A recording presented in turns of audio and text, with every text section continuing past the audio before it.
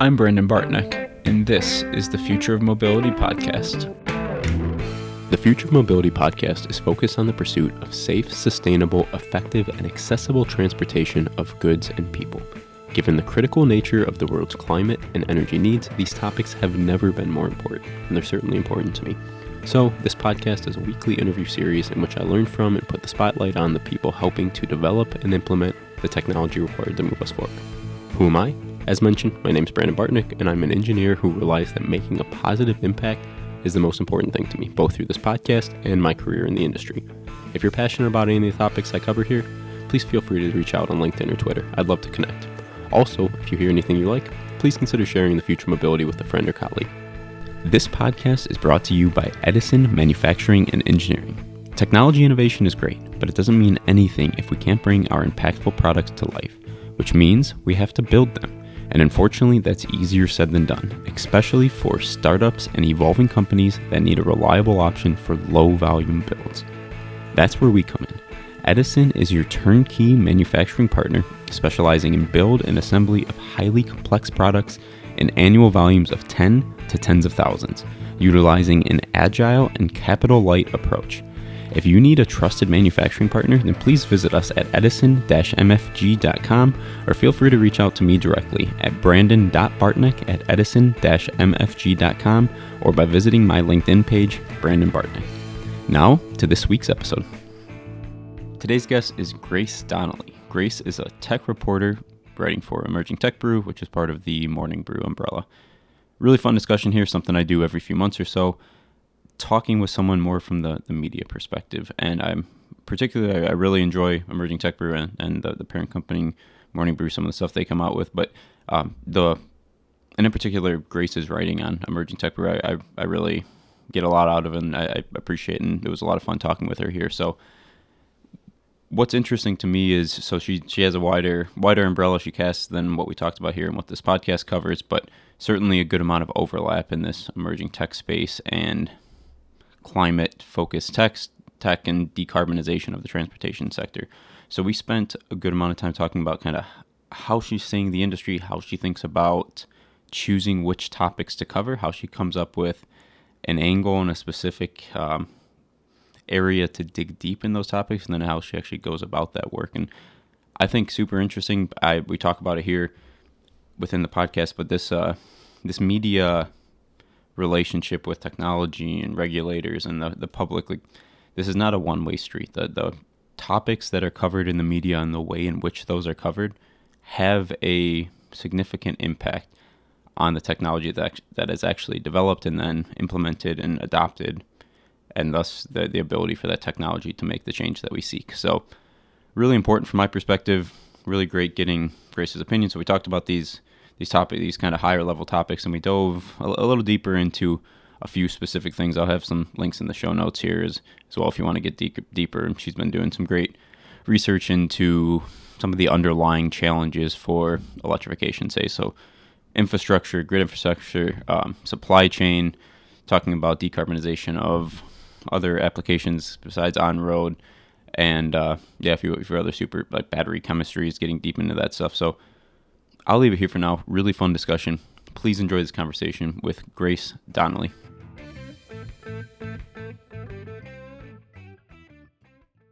Today I'm joined by Grace Donnelly. Grace, thanks for coming on. Thanks for having me. Yeah, I think this will be a fun discussion. So it's kind of a change up when I have someone in that you're around a business and we're able to talk kind of from a different perspective as opposed to my typical guests who are kind of in the day-to-day grind of developing and building companies in this safe, sustainable mobility space. So really looking forward to the conversation here. With that being said, could you maybe just high level set the stage and introduce yourself and what you're working on? Yeah, so I cover climate technology for Emerging Tech Brew, which is part of a morning brew. And we are really looking at things from the perspective of technologies that need to scale. So obviously, climate tech, plenty of things fit into that category in my beat. So I'm writing about kind of from a business perspective, how our companies or how is policy supporting, rolling out things in the mobility space and also beyond into kind of carbon capture and different kinds of energy technology as well, to support, meeting our emissions reduction goals and all that kind of stuff in the US, mostly in the US, but also worldwide. So, yeah. Yeah, one of the things it's really interesting, I think, about the work you're doing at Emerging Tech Brew overall, and then also following the articles that you're coming out with. So, I guess first, Emerging Tech Brew overall. So I have had past people from Emerging Tech Brew. So Ryan Duffy, who's no longer there, has been on the podcast a couple of times, and I think what you guys cover is stayed consistent, or obviously different changes over time, but like the feel aligns very much when he started it, and then how as it's evolved with how I kind of approach it with this Future Mobility podcast. And that one kind of the overarching theme of what I focus on, what I say is safe, sustainable, effective, and accessible mobility, which is a slice of these climate things that you're covering. Mm-hmm. But then also kind of the one thing I've always enjoyed about kind of the writing is how approachable it is, and how it's trying to bridge this gap between really deep, meaningful technical content and not removing any of the necessary nuance, but also making things as simple as they can be, so that we can actually, people who are reading this can actually understand what's going on and make decisions based on that. So that's one thing that I've really appreciated about your work and the newsletter overall. Yeah, glad to hear that. Yeah. So when you mentioned at the beginning, scalability as one of the driving, could you speak more kind of what, how does that define kind of what you're focusing on? Yeah, I think that's one way that we kind of help decide what we're going to focus on as a team at Emerging Tech Brew, because, like you said, it is kind of this marriage between the technical aspects and then sort of the applications and the way this will really impact people's lives or people's businesses. And so we're looking at technology that is kind of beyond that initial research phase. It's not necessarily in a lab in an academic setting, but is not yet widely adopted. It's not yet something you might see on a regular basis. That's kind of our sweet spot for the technology that we like to write about.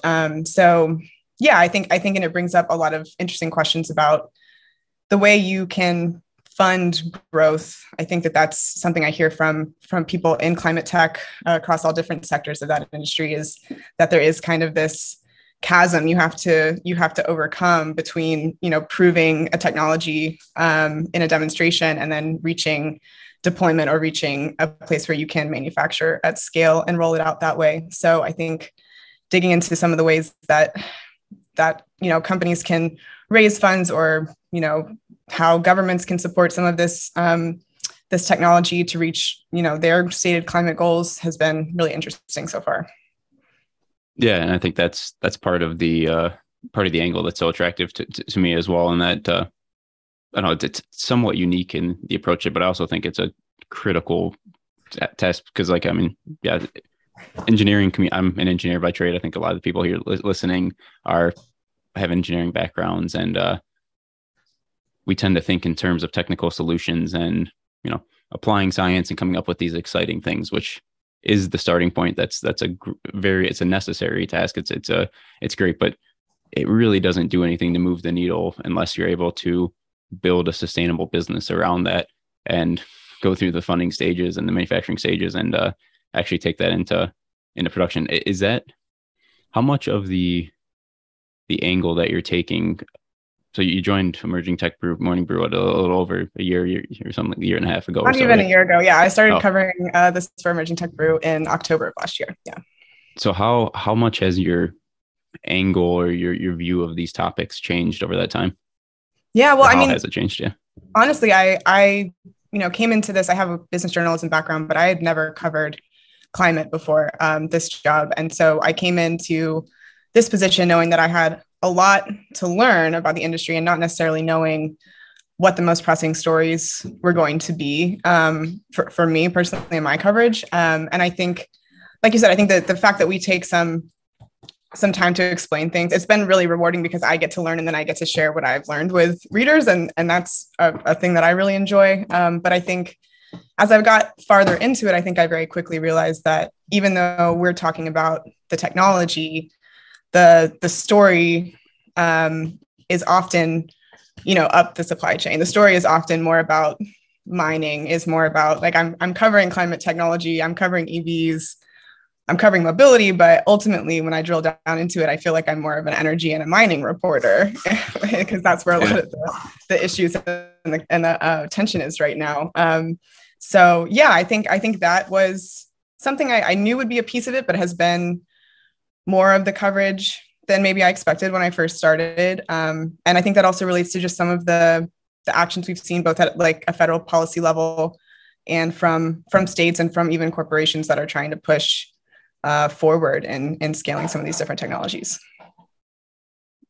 Yeah, I think so. So that's, I think the supply chain aspect is something that I'm going to want to dig into pretty quickly here. But I guess one other question on this side of kind of how you're approaching it. So how, I don't know, digging in, realizing that something like mining and material extraction and processing is an important process. Like how much of your process when you're trying to figure out what to cover and angles to take and such, how much of that is gathering kind of an understanding of the public or the public interest, and kind of what's going on around the world and like the conversations that are being had, and how much of it is more of kind of the ground up, hey, I'm diving into EVs and then I realize from kind of, I don't know, I'm going to say first principle, but like how much of it kind of is your own research from drilling into problem and kind of the investigative side?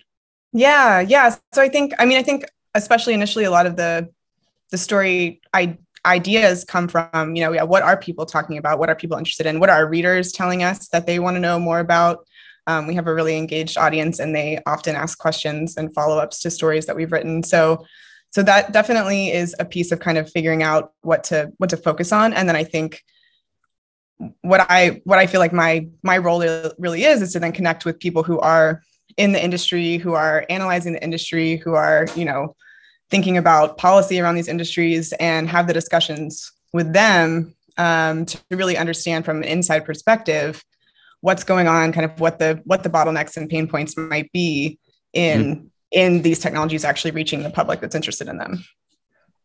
Yeah, and I don't know, maybe it seems like we're spending more time on this kind of 30,000 foot view than someone might expect. But I mean, personally, I think this is, and I'd like your opinion here, but I think this is really important topic because I don't know, maybe on the surface, it seems like it's a one-way communication street from what's being done, right? Technology and business to media, and the media is covering. But in my mind, that's much more of a loop than a one-way communication street, right? So like the topics that are covered in the media and the way they are covered are informing sometimes directly the people who are running these businesses, sometimes a policymaker, sometimes the decision or the people who are making purchasing decisions. And there's this feedback loop in place. So like the decisions that you are making of how are you covering this and what like it's part of this whole ecosystem. It's part of what's driving us towards this more sustainable future. How do you think about that dynamic?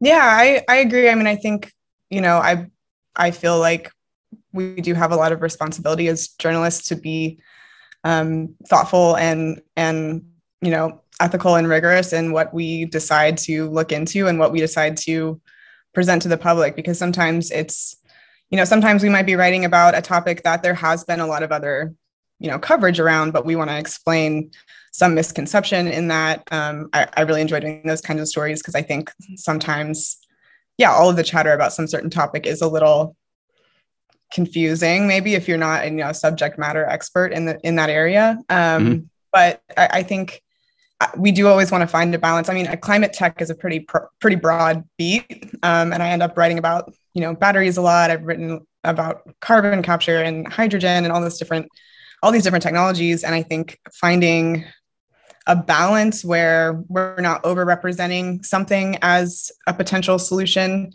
to mitigating climate change. We don't want to ever present it as if this one technology is going to be the thing that saves everybody. So I definitely agree that there's conversation in a lot of different directions, and it's complicated. And I think I put a lot of pressure on myself about it, but I think there's a whole host of climate journalists out there working to try and get the best information possible out to the public. And I think that's right, that sometimes what we write does help inform business decisions or policy decisions. And I think it's really valuable if reporting can be additive in that way to the conversation. So yeah. Yeah, I mean, maybe a good transition point. So electrification, or I guess maybe broadly speaking, decarbonization of on-road passenger car or like light duty vehicles, essentially. Maybe let's talk about that topic, because I think that's one maybe that could fall into this category of, electric vehicles, super exciting. Are they the solution? Are they part of the solution? What does that whole thing look like? How are you thinking about electrification and the role of, or I guess maybe more broadly, how are you thinking about decarbonization for that sector? Yeah. So, I mean, I think, electric vehicles were certainly one topic that I knew for sure was going to be a big part of my coverage and when I started this job. And I think digging into, the attention it's gotten has been interesting in the framing of this conversation in this story around electrification of passenger vehicles. I think, when I started digging into the investment side of things, and you're seeing how large of a share, electric vehicles, batteries, transportation in general is getting of the funding dollars, even within all of the different technologies that would contribute towards decarbonization. I think it's something that feels kind of familiar, it feels attainable, if that makes sense. Like, I think that the public can obviously say, well, if I switch out my gas-powered car for an electric vehicle, like it's a very tangible shift. And it's a purchase that I think consumers are going to make anyway, right? I think that's been a part of this conversation as well, is that you're seeing so much money go toward electric vehicles because that people are going to buy cars and going to need cars. And so there is clearly an ROI there that's not too far down the road for some companies. So I do think that's a part of it. And I think it's been a really interesting time to be covering it and see that we're really at this inflection point where growth is just skyrocketing in electric vehicle sales, and how quickly that's projected to grow, and how aggressively a lot of automakers are orienting their strategy around electrification. But yeah, I think one thing that I talk about with my editor a lot, and is that ultimately when we talk about decarbonization, it's not just about switching out one for one a fossil fuel powered vehicle with an electric vehicle. It's also about public transportation and walkability and bikeability and all of those pieces as well, which I think is harder for me to cover sometimes because it doesn't neatly, fit into the technology framing sometimes. But yeah. I think I do worry sometimes that that's a part of the conversation that gets lost a little bit. But I think the excitement around electric vehicles is still pretty warranted. So yeah, it's such a complex topic, because I mean I think it's hard to debate that electric vehicles are certainly electrified, and probably even full battery electric vehicles have a huge role to play in decarbonization. Mm-hmm. The question of how far that goes, if it's the only solution, I personally tend to think that there's other stuff out there that's worth continuing to pursue, different mm-hmm. hybridized solutions, and continuing to improve the internal combustion, mm-hmm. maybe hydrogen in certain spots. But I don't know, the hysteria around electric vehicle. I mean, I look even at podcast listens, like if I have someone come on talk about electric vehicles and I pitch it the right way, there's so much interest here, partly because I mean, it's a pop culture phenomenon. Elon Musk is crazy, meme stocks, right, and Twitter. Like there's a lot of kind of natural momentum mm-hmm. that points to like, the easy thing to get eyeballs and get listens is just make the claim of, hey, electric future is coming here, which again, it's not that that's super far from the truth. It's just, it seems, at least my perspective, that's a bit more nuance there, which is tough to cover. It definitely is. Yeah, it definitely is nuanced. And I think, again, we have the technology that's available today, and it has been becoming, less and less expensive over time as battery technology advances. So there is kind of that option to swap out, to electrify, and it's here and it's doable. And I think I agree with you that some of the other avenues to decarbonize transportation definitely have an important role to play too. And I think that's been interesting to cut through to kind of parse that, what, again, like the share of electrification versus, other options. Because I think there is sometimes also a lot of hype around the hydrogen cells or something like that. And I think learning more about what kind of applications really make sense for these different technologies is another piece of my job that I really enjoy, is really trying to understand, when does it make sense to, put our resources toward this solution versus something else that might be more efficient or even from an infrastructure perspective might be easier to execute. Because I think that's another big piece of everything that I end up writing about, is that the underlying story is that to make these changes, you have to have all of these, physical infrastructure updates to support them. So I think the rollout of the charging network especially will be really interesting in the coming years.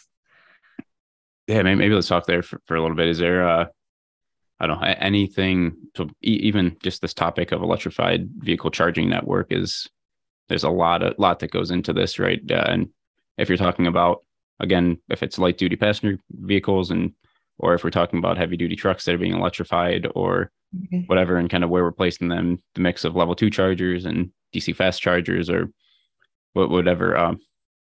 Anything particular stand out to you from some of the coverage that you've done in the grid and the electrified infrastructure perspective?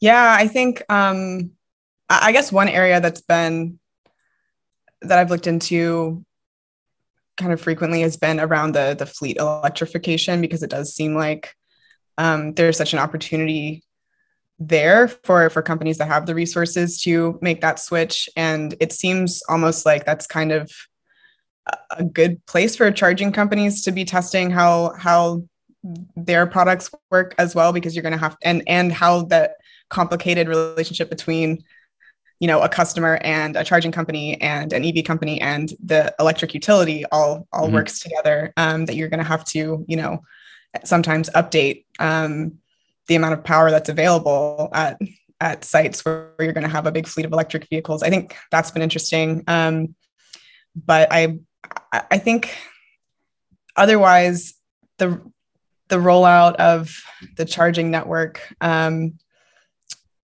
think there's so much discussion around range anxiety. I think probably like half of the EV pitches I get some days are, the discussion in the polls of, are Americans too worried about, the range on an electric vehicle to make the switch. And so I do hope that, especially kind of the fast chargers along, the highways would, that are planned would ease some of those concerns. But I think it is also what I hear often. It's kind of a chicken and egg situation where, a lot of areas where there isn't a strong trend toward EV adoption now, there's not a strong business proposition to be installing chargers there. And so, if you're not going to have people buying electric vehicles if there's no place to charge them. And so it's kind of this tricky point that we're at where, you're trying to balance those kinds of decisions. But I hope that I think the rollout will be interesting. And it sounds like, in terms of the money from the infrastructure bill that'll go towards EV charging, there are, some states that have kind of created programs for that in the past. And it'll be interesting to see how each state kind of organizes, the distribution of those funds and prioritizes projects locally. So, yeah. Yeah, I think the infrastructure build out is going to be fascinating. And the range anxiety topic, I tend to agree. It's an interesting one. Maybe gets more coverage than it should, because it's just an easy thing to look at. The only, I think for most people, most of the time, it's not something to worry about. I guess one anecdotal piece of data I would share is my one coworker is one of the rare people who have a long commute, and it's like 150 miles when he goes into the office. And Jay's got a Model 3 from Tesla, which advertised 320 miles or whatever. And he said there is not a no chance at all that he will make that drive in the winter without needing to charge. So interesting. Yeah. Despite the fact that it's less than half of the advertised range, he said he's never made it in one charge in the winter, which I don't know whether that says something about his specific vehicle or about the automaker there or about the challenge of EV or old tech or whatever, who knows, but yeah. I say that though, and that's I think the rare exception, because I think it's very few people have a 150-mile commute. I think he just happens to be crazy. Yeah, and I mean that's kind of what part of what I was saying earlier too about it, how EVs fit in, because for most trips that most people are going to make, I don't know the stat off the top of my head, but it's 90% or something of the trips you're going to take are not going to require the kind of range that people are stressed about. So yeah. Yeah, I have a plug-in hybrid that has like 25 to 30 miles of range, and in my previous role, I covered most of my driving with the electric mode, and it was perfect for me. And that's a far cry from 300 miles or whatever you can get with an EV. Right. How do you think about then infrastructure on the hydrogen side? So I think, I don't know, maybe we start this conversation actually. Hydrogen in climate, where do you see roles for hydrogen or potential roles for hydrogen in decarbonization and climate tech? Yeah, I mean, I think in the conversations I've had with folks who are working in that space, it seems like certain long duration storage applications have a pretty strong there's a pretty strong argument for using it that way. And kind of, it seems like people are thinking about it in terms of a way to kind of offset or replace, natural gas eventually for seasonal energy needs. And I think, with long haul trucking is like the next thing that I really hear about a lot, that would probably be a transportation application that does make a lot of sense, since the battery technology would just be so heavy on a giant truck like that. So those are definitely things I think that get brought up most often. But I mean, it is so complicated, and there is so much nuance in all of these different solutions, because you can conceptually talk about using hydrogen for seasonal storage, but then in reality, you're going to have to figure out how to store it, how to transport it. And there is some energy loss even in turning, renewable energy into hydrogen to be stored for a long time. So yeah, I think it is complicated to weigh all the pros and cons there and to see where it might make the most sense. But yeah, typically it's been energy storage and really long haul transportation that seem like the applications people are pretty focused on. And then on the infrastructure side, so I think, I tend to think that the hydrogen infrastructure question's even more complex than the electrification one, because there's, I don't know, you can talk to someone, there's 12 different colors of hydrogen that are developed, and whether we should be using the rainbow or carbon intensity of hydrogen, kind of a here or there, but like there are so many ways to use hydrogen as an energy storage device, and all of them, though, you need to somehow generate hydrogen, you need to somehow transport it, and then you need to utilize it, whether it's in a fuel cell application, in a hydrogen internal combustion engine, or otherwise. But when we're talking about hydrogen infrastructure, are there any specific topics that have caught your attention in the last few months? Yeah, I mean, I guess initially with hydrogen, I was definitely focused on what you just mentioned, that there's this rainbow of different kinds of hydrogen people talk about. And I wrote a piece kind of breaking that down for our readers, because it is, there isn't really an agreed upon definition of what clean hydrogen is still, because that can encompass green hydrogen and blue hydrogen, meaning that with blue hydrogen, it's still being made using natural gas, or with green hydrogen, it's really truly coming from renewable energy sources. But I think, the infrastructure piece, and it's interesting because I think there are some people working in the space who would point to, we have all these natural gas pipelines, and those could be repurposed to transport hydrogen instead, and make the case that maybe there is some existing infrastructure that makes it, a workable solution. But I think there is still there are still details to work out with that. I think that with hydrogen, such a smaller molecule, that there are definitely some conversations happening around, the potential for leaks and how those leaks would even be detected. And I think there's also been some research I've seen recently just about whether we're kind of accurately assessing, the impact of hydrogen escaping into the atmosphere and the way that interacts with the greenhouse gases, and whether, the mix of this concept of mixing hydrogen in with natural gas, and kind of scaling the industry up that way, whether that really works for everything that you would use natural gas for. So I think there's a lot of questions still. So it's been a really interesting time to talk to people about it, but yeah, and realizing that there's still, not even an industry standard for quote unquote clean hydrogen. So there is definitely a lot to parse in that industry as projects roll out, and you kind of dig into what they actually mean.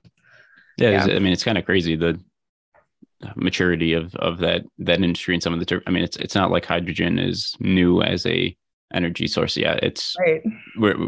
It's new for fuel cell applications for mobility. But it's been used and around for some time. It's kind of crazy on the maturity side. Yeah, definitely. Yeah. How about carbon capture? I think this is an interesting topic that you dove into a little bit recently. Yeah. What are your thoughts on, I don't know, the necessity of this maybe, and then also how different approach, so overall this topic of carbon capture, anything that's that you've been diving into specifically recently? I would say that this was definitely one topic where I wanted to be, very thoughtful in the way that we approached it and covered it, and what we were sharing with our readers, because I think, there is an ongoing discussion even within, the climate tech industry about, again, like the role, how big of a role should this have, and how many of our resources should go toward, deploying it. And I think the first thing I dove into on this topic was just trying to understand the difference. And I wrote kind of an explainer piece about what carbon capture is in like CCUS, kind of point source capture at an industrial site or a power generation site, versus the carbon dioxide removal technologies that a lot of startups are working on, and are kind of in, emerging stages of deploying, with things like direct air capture, and nature-based, carbon removal solutions. So understanding that a lot of the criticism you might find online initially, if you start Googling around about carbon capture, is really focused more on some of the shortcomings of point source capture, and the way that has been sort of fraught in the past, and understanding that is, a tool that really should only be relied upon in super hard to decarbonize industries. That's really, I don't want to say last resort, but that, this is what we should be doing. If we absolutely can't stop emitting greenhouse gases, then we should try and capture as much of the carbon dioxide out of that and keep it from going into the atmosphere as we can. But I think the proposition from the CDR, the carbon dioxide removal technology, is really about trying to remove, kind of legacy emissions that are already out there in the atmosphere. And so, it's been an interesting time to be covering it, because, you had the IPCC report earlier this year that really said explicitly for the first time that, you were as a piece of this larger pie of decarbonization. And so, it's been a really interesting time. And the US is really putting a lot of resources behind it. I mean, the direct air capture piece of things, there's $3.5 billion in the infrastructure bill to create hubs for direct air capture. And I think that's been an interesting discussion around how to structure those, so that you can really include all the different companies that are innovating in the space and give a lot of different solutions an opportunity to prove that they can be helpful, I guess. Mm-hmm. So that's, early stages. And then there's there are provisions in the Inflation Reduction Act as well that will help that industry. There's the 45Q tax credit was increased for direct air capture, which will help, should help, that to be a more accessible financial support and help that industry as they work on scaling and bringing the cost of carbon removal down. So it's also a lot of nuance. There's a lot of different approaches and a lot of folks, coming at it from different angles. But yeah, it's been very interesting to dig into. Yeah, I think that's really interesting, and also the distinction you made between carbon capture at the source and carbon dioxide removal. I think that's certainly an important point.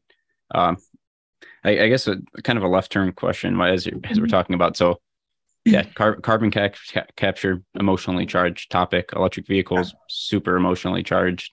Right. This overall topic of climate change is I don't know, it's almost borders on like religious type, how deeply people feel, whether it's based in science or whatever about this. Do you intentionally want to cover such a emotionally charged topic, or how do you think, or is it just that, just because we're in this space, it seems like that, but I don't know, every topic has their own kind of chaos on its size, and that's kind of the nature of the business. Yeah, no, I think it's just an incredibly important topic. I mean, I don't know that I'm signing up for it purposely because people have strong feelings.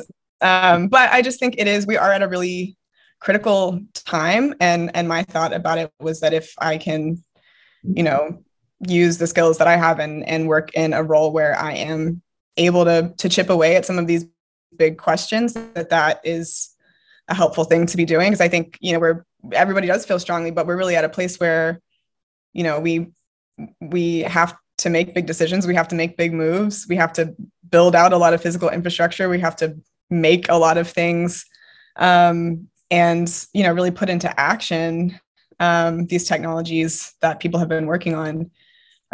And so, I mean, it's emotional for me too, to be honest. I mean, it's very bizarre to write about this at the same time as you're seeing rivers dry up and you're seeing, these horrible wildfires, and you're inundated with the news of the ways that climate change is already affecting so many communities around the world. And so it's interesting how much hope there is as well, how optimistic a lot of people are within climate tech that, that the solutions people have been developing can get us, to a future that is a better scenario than, if we don't deploy those kind of technologies. But yeah, it's very emotional for sure. And I think the other piece of that, that I always want to help readers understand is that even though we're talking about, clean energy and decarbonization, you're never going to be creating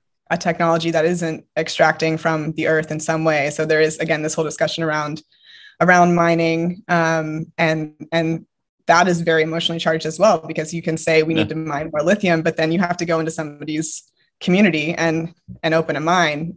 So yeah, it's definitely a lot of strong feelings. And I think a lot of, again, kind of that balancing act between, what are the pros and cons of each of these things? How do we do this responsibly? And I think that is, even more difficult when everyone has very strong personal opinions about the way all of this impacts their daily lives. So, yeah. Yeah, maybe a somewhat follow, and this is it's a somewhat personal interested question, but one of the things that this is a hobby podcast that I do on the side, right? And but one of the things that I struggle with from time to time is, am I actually providing value? Because there's so many people already covering this topic, and there's so many that I don't know. Many of the people that I'm talking to are also doing stuff in other places, and I sometimes, so that's something that I struggle with from time to time. I tend to come back and think, I don't know, I'm able to sometimes provide a unique conversation or perspective, given kind of the line of work and my personal interests and stuff like that. And that's how I convince myself to to continue going to some extent. Yeah. But is that something that you struggle with at all, given how many people are covering this? And if so, how do you actually think about that? Yeah, for sure. I mean, I think kind of what we talked about earlier, like there is this weird dissonance in my brain. And I can only speak for myself, but I do think a lot of people working in journalism who really care deeply about,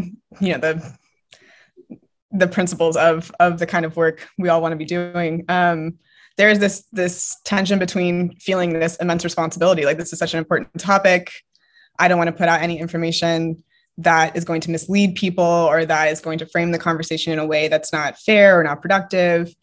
Or feeling like there's so many different things and I can't cover all of the different things in depth that I'm really interested in and that really seem pressing. But I think at the same time, I have to remind myself there are a ton of other people that are working on this. Like one story I write is not going to be the only story about a particular topic. There are plenty of other places that people can get, information from, and there are a lot of other people doing really good work in this space. But I think, and I don't want to get too deep into the media ecosystem conversation because that that could take all day.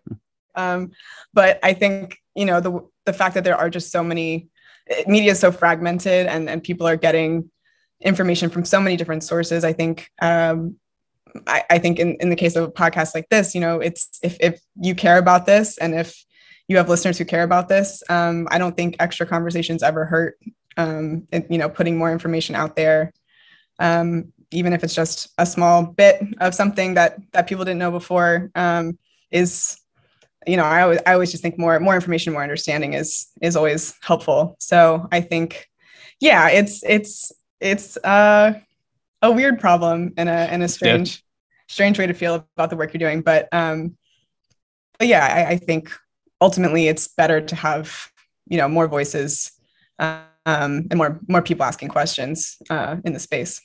Yeah, and I guess as you're talking about the fragmented media, it made me think. So yes, there are a ton of people who are writing topic, but at the same time, it's really only Morning Brew and Emerging Tech Brew that I consistently read. So like the only things that I actually subscribe to and read every time they come out. So like, yeah, despite the fact there's probably 50 people writing about a topic that you're covering, like, I guess your angle is probably the only one that I'm catching on a certain day, and I'm sure I'm not the only one. So okay, well, no pressure. To think about it. Thanks, Brandon. Yeah, I'm glad that you find it useful and that it's a good resource. That's awesome to hear. Yeah, for the reasons I really don't want to spend an hour reading the news every day. It's 5 minutes is what I want to spend, and getting the perspective that I actually care about in that time is important. And yeah, of course, I skim certain articles at times, but okay. So back to the we talked about decarbonization, we talked about electrification, hydrogen. Anything else? I know you've written about decarbonization of other sectors, aviation, maybe somebody that even off-road type stuff. Yeah. We touched on supply chain a little bit. Anything else in those different fields that's particularly exciting or interesting for you that you want to talk about a bit?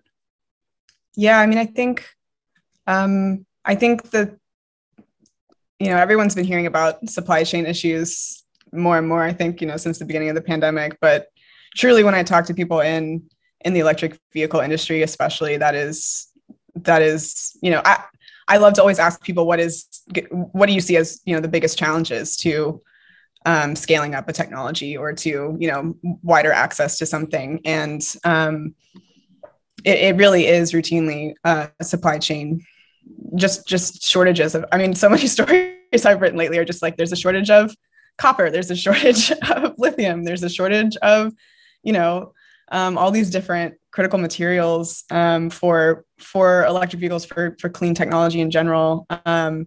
It's just, I think at the highest level, it's this whole system change, right? Where we're moving toward an energy system that's based more on mining and minerals and metals than on extracting, oil and gas. And it's going to be a learning curve, I think, for the automakers. Certainly we've seen that. There's certain companies that are really getting involved further up in their supply chains and paying more attention to the relationships and the sourcing of their raw materials. But it's complicated. And I think, we have this push now in these new, incentives and also requirements in the Inflation Reduction Act that could help spur development all the way from mining through cathode and anode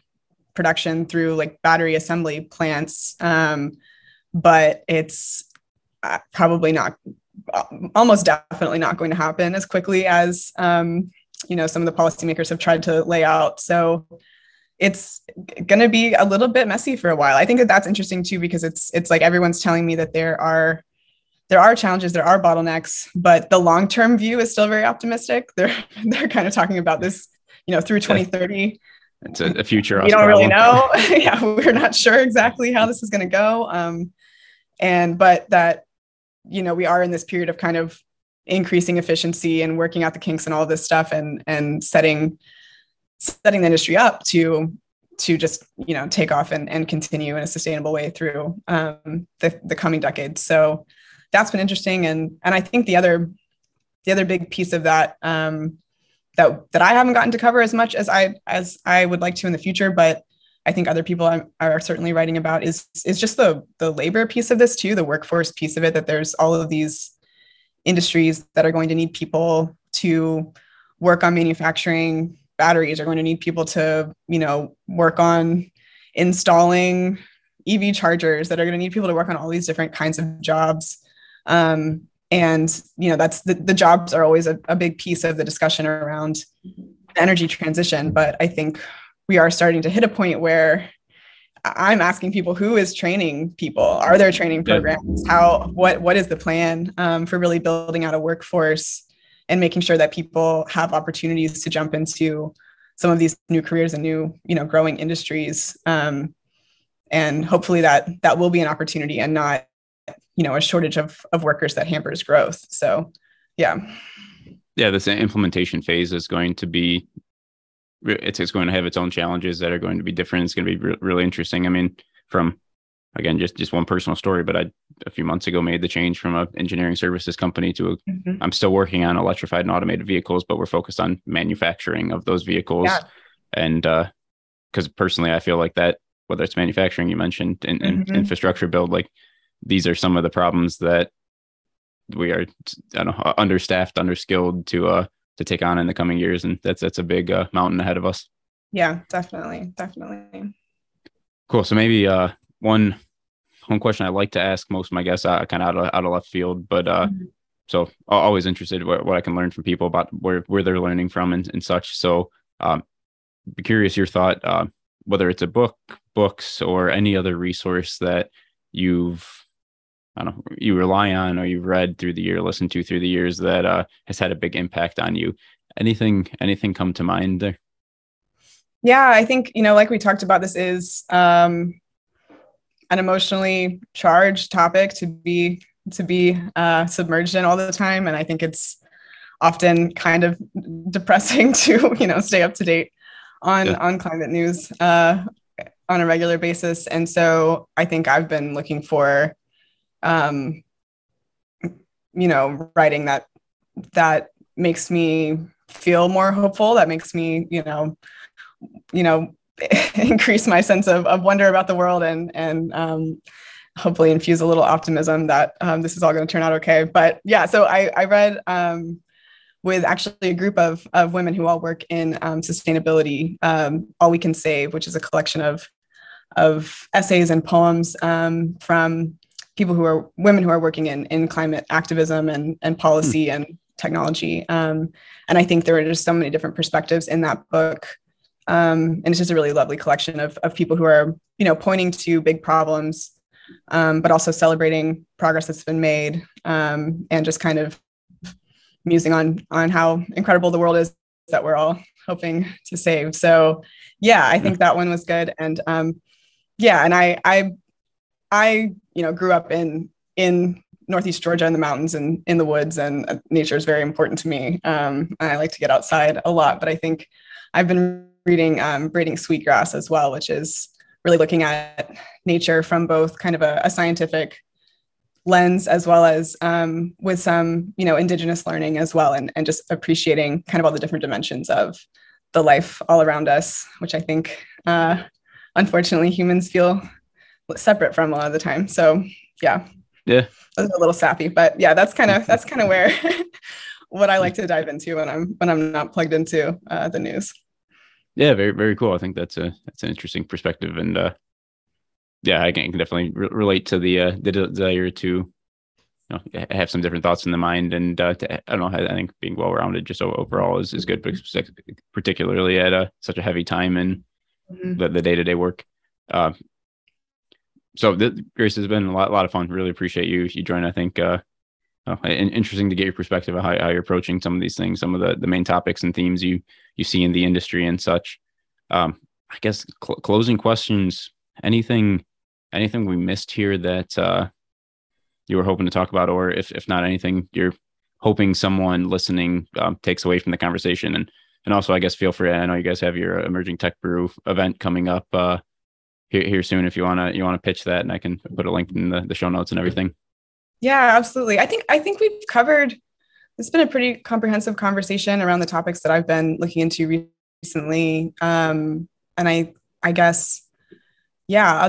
Otherwise, you can find more in the Emerging Tech newsletter, which Emerging Tech Brew newsletter, which comes out 3 times a week. And we are having an event on September 29th that's free and virtual. And we're going to have some really interesting conversations with, leaders from the Department of Energy, with some folks from mobility companies, as well as a mix of other emerging tech fields. But yeah, I just hope that people would, I guess, read with both a critical eye and an open mind about all these different topics. I think there's a lot of stuff happening, and there's a lot of nuance that obviously is hard to distill into a newsletter or any one article.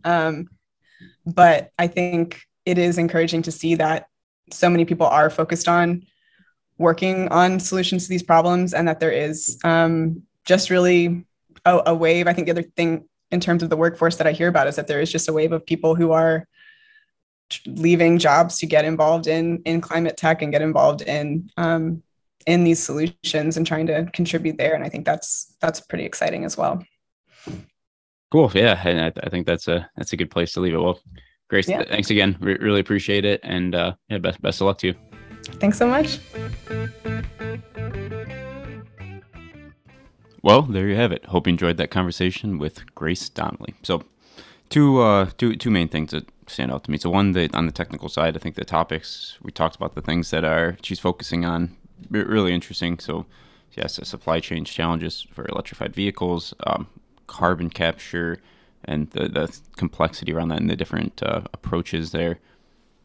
Infrastructure for charging, infrastructure for hydrogen, a few others. The importance of scalability and the things that she's covering these types of things. I think interesting topics. I enjoyed getting Grace's opinion and thought here, and kind of what she's hearing from the industry and such. Then the other thing that really stands out to me is kind of from a more meta perspective, is the apparent approach and the focus on seemingly being objective coming into something, right, and being open, having open eyes coming into something. And we talked a couple of times here and kind of things that she initially focused on going into a new area, and how that evolved over time, and how as she learned and asked questions and dug deeper and pulled on threads, are getting into the deeper issues and changing her opinion along the way. And I think super exciting to hear, super interesting, because I think that seems like such a powerful and important approach to have in this line of work, or for any of us, honestly, who are trying to really make an impact and are trying to understand, okay, what are the things that we actually can do to improve the situation around us, right? So it's going in, often with a thesis of some sort, going in, or a theory of some sort, going in and trying to validate that, right? Trying to learn, or actually often trying to actively seek information that goes contrary to our pre-existing belief. And forming an opinion based on that rather than just going and catching kind of the easiest thing to grab or the first thing that comes to mind or the easiest thing that the public's talking about and things like that. So really enjoyed, and that's a kind of underlying theme, I think, through most, or if not all, of we talked about that. Really enjoyed hearing that, getting Grace's thoughts on how she approaches it. And I certainly, learned and am thinking about how I can be better in that myself. Hopefully you're listening here. This is such an important topic. Hopefully if you're listening to this year, you also think about that and how we can collectively do a better job of really approaching this stuff as journalists, and whether we're in the field just as a consumer or even as someone who is developing technology, how we can be objective and decide what's best and go and try to make the impact that we ultimately want to make. So thanks again for listening. A lot of fun here. As always, more to come next week. Thank you for listening to the Future of Mobility podcast, brought to you by Edison Manufacturing and Engineering. If you have a need for a trusted manufacturing partner for low volumes of highly complex products, then please visit us at edison-mfg.com, or feel free to shoot me a note directly at brandon.bartnick@edison-mfg.com, or visit my LinkedIn page, Brandon Bartnick. Edison specializes in build and assembly of highly complex products in annual volumes of 10 to tens of thousands, utilizing an agile and capital-light approach. If you're making an impact in the mobility space, we'd love to help. Until next time, thank you for listening to the Future of Mobility podcast.